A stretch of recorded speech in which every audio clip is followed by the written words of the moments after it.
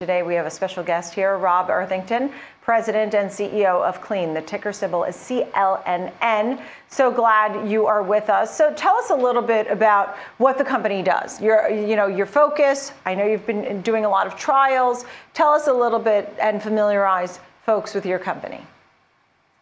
Clene is a company focused on neurodegenerative disease. These are diseases that happen as we age. ALS is our first indication that we are planning for. Amyotrophic lateral sclerosis, sometimes called Lou Gehrig's disease in this country. But we're also focused on multiple sclerosis and Parkinson's. So basically the diseases that afflict people as we get older. Right, and I know you've been working on some of these, just even the very latest, as I was going through some of the news. What are the latest developments? Because I saw one actually had to take a pause, and you have others that are moving forward.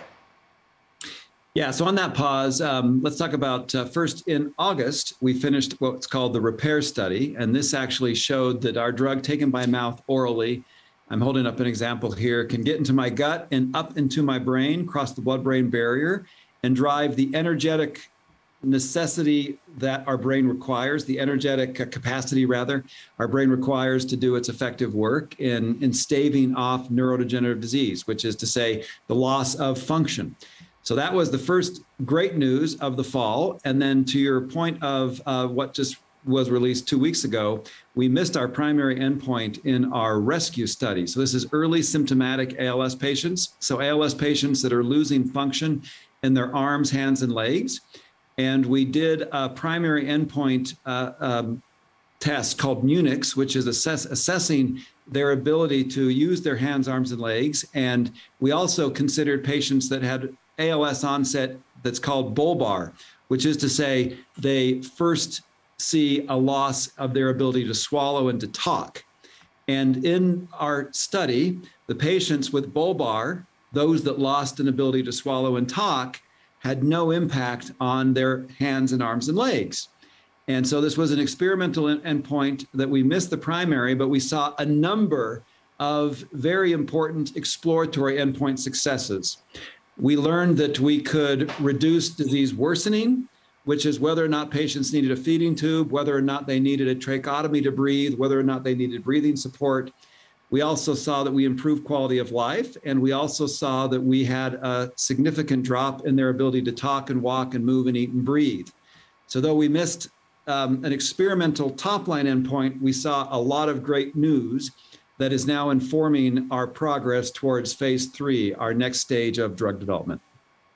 Right, and that's part of the whole research and development part of it anyway, is this trial and error that all these types of biopharma companies spend a lot of money on in order to get it right, which is what you have to do. You did report your quarterly numbers. What is it that you're most proud of in the last quarter, and where do you see the growth for the company? The data we're most proud of actually is the data I just referenced, because now I know that the drug works. I know that I did not reach my experimental electrophysiology measurement, which was the top line primary. This is just basically looking at the way my brain talks to my hands and arms, but on the important things that matter, whether or not patients progress in their disease, we realized we were successful, and we now have evidence that our drug taken once every morning could have an impact on the meaningful clinical events that the FDA cares about. We're also thrilled that we have nearly $61 million on hand, which will take us all the way into 2023.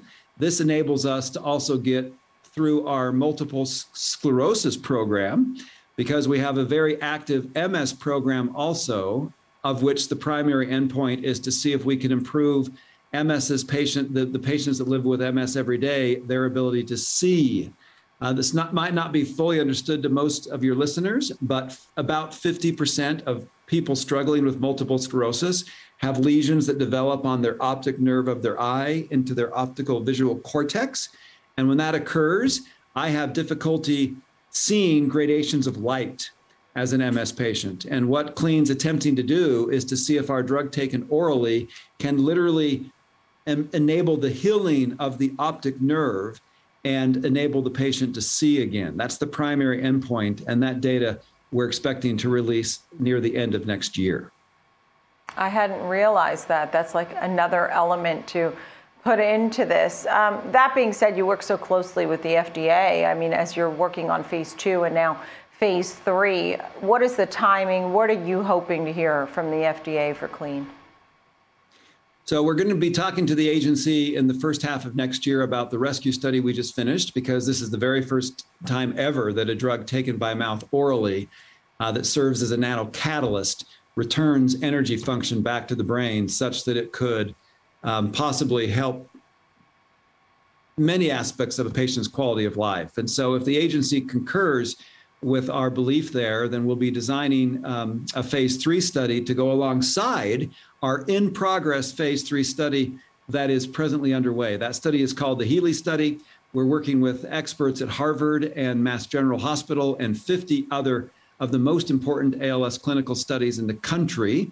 We have that study going on that we just announced a few days ago, in fact, is fully enrolled. We will see the data from this phase 2, phase 3 registration study in July. If that data is positive, where we can improve what is called the ALS-FRS, which stands for ALS functional response, that is the way the patients move and walk and talk and eat and breathe and chew, everything that you and I take for granted every day. If we can improve that, then we'll be talking to the agency in the summer and seeing if we can write a new drug application for possible clinical approval.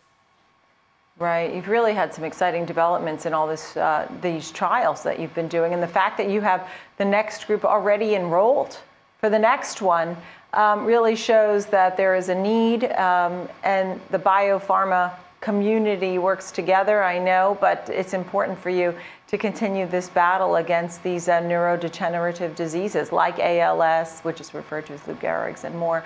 Thank you so much. It's really nice to speak with you, Rob. Thank you very, very much. I'm glad you were able to join us on the show and give us a little bit of an outlook on the company, too. Congratulations on a great quarter. Rob Arthington, President and CEO of Clene.